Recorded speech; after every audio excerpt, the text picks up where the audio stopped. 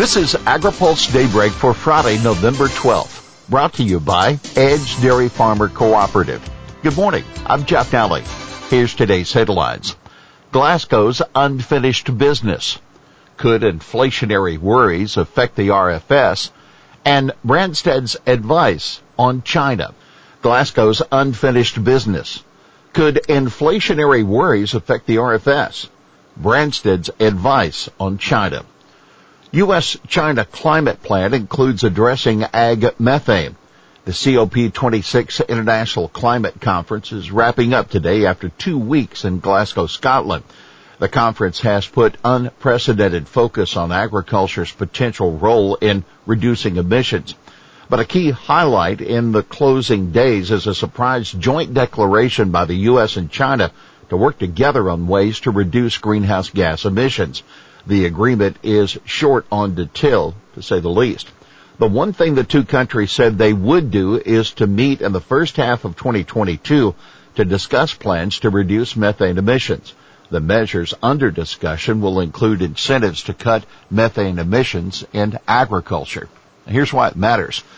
China accounts for 27% of global emissions, far ahead of the United States, which accounts for 11%. That according to a study by the Rhodium Group, a nonpartisan analysis firm. COP26 President Alok Sharma said yesterday that the U.S.-China agreement, quote, does help to provide some momentum, but emphasized that he and other officials are trying to achieve an agreement involving nearly 200 countries.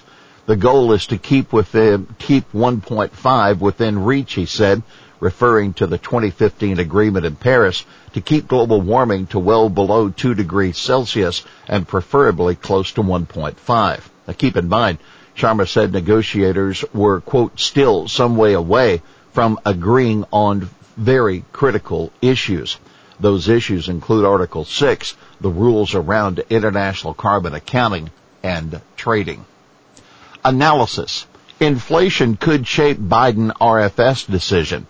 The latest data on inflation has certainly gotten President Biden's attention, and some energy analysts believe concerns about soaring gas prices could lead his administration to limit the annual biofuel mandates under the Renewable Fuel Standard. An analysis by Clearview Energy Partners estimated the current cost of the RFS compliance is at 14 cents a gallon, up from 6 cents last year. Although RFS leniency comes with Farm Belt political backlash, we assess Biden as having depended less than his immediate predecessors on corn and soy growing regions for his 2020 victory, the analysis says.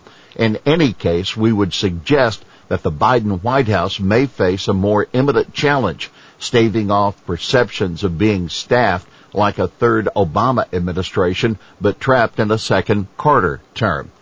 Keep in mind, an EPA rule setting blending requirements for 2021 and 22 has been under review by the Office of Management and Budget since August. Branstad, U.S.-China need to extend Phase 1. Former U.S. Ambassador to China Terry Branstad tells AgriPulse he met last week with U.S. Trade Representative Katherine Tai, and he urged her to negotiate an extension to the Phase 1 deal with the Chinese. The Chinese agreement to purchase U.S. ag commodities under the deal expires December 31. I think we need to see Phase 1 extended, Branstad said on the sidelines of the Midwest Agricultural Export Summit in Sioux Falls, South Dakota. It's been great. We had record sales of corn, soybeans, and pork to China. Branstad and his former chief of staff are starting a consulting group to advise parties wanting to do business with China. During his trip to Washington last week, he also met with China's ambassador to the U.S. We'll have more AgriPulse Daybreak after this. Today's Daybreak is sponsored by Edge Dairy Farmer Cooperative, a powerful advocate in Washington for farmers throughout the Midwest. Dairy farmers have always been leaders in caring for the environment, and they continue to lead in addressing changing climate conditions. We believe environmentally focused policies affecting agriculture should be guided by farmers, grounded in science, driven by the market, and sufficiently flexible to allow for innovation at the farm level. Welcome back to AgriPulse Daybreak. Sales of tractors are up 11% through October this year. That's compared to the first 10 months of 2020, according to the latest data from the Association of Equipment Manufacturers. Sales of self-propelled combines are 24% higher year over year, according to AEM. Combined tractor and combine sales in 2021 also running ahead of the most recent 5-year average.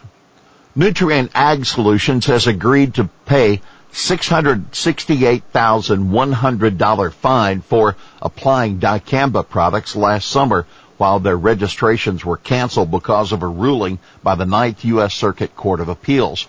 The company, quote, allegedly used 2 dicamba products in a manner inconsistent with the approval label on at least 27 occasions in violation of the agency's cancellation order, EPA said, and also applied dicamba 33 times during periods of high winds in violation of the label. Nutrien, quote, has taken steps to address the alleged violations, EPA said, including by conducting training on pesticide applications, working with pesticide applicators to comply with label and other requirements, and improving its record-keeping practices. The consent agreement and final order are available online. Kraft Heinz buyer forced to shed some lines.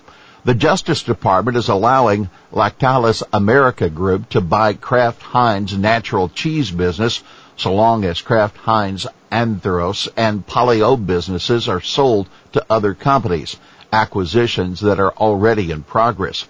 In a proposed settlement agreed by the companies, the Department of Justice said that in order to preserve competition in the feta and ricotta cheese market, Emmett Roth USA of Fitchburg, Wisconsin, would buy the Anthos business, while Bella Geloso Cheese of Green Bay would buy Polly-O. In September 2020, Kraft Heinz announced the sale of its natural grated, cultured, and specialty cheese business to the U.S. affiliate of Groupe Lactalis, a French group, for $3.2 billion. Department of Justice filed a complaint and the proposed settlement in federal court this week. Here's today's He Said It. What a dork. That's South Dakota GOP Representative Dusty Johnson making fun of himself when he was described as someone whose bedtime reading consisted mostly of the 2018 Farm Bill. Johnson, together with fellow House Agriculture Committee members Randy Feenstra, Iowa Republican, and Michelle Fishback, a Minnesota Republican, attended the Midwest Agriculture Export Summit. They say they are eager to begin work on the next 5-year Farm Bill. Well, that's Daybreak for this Friday, November 12th. Brought to you by Edge Dairy Farmer Cooperative. For the latest news out of Washington, D.C., visit agripulse.com. For AgriPulse Daybreak, I'm Jeff Daly.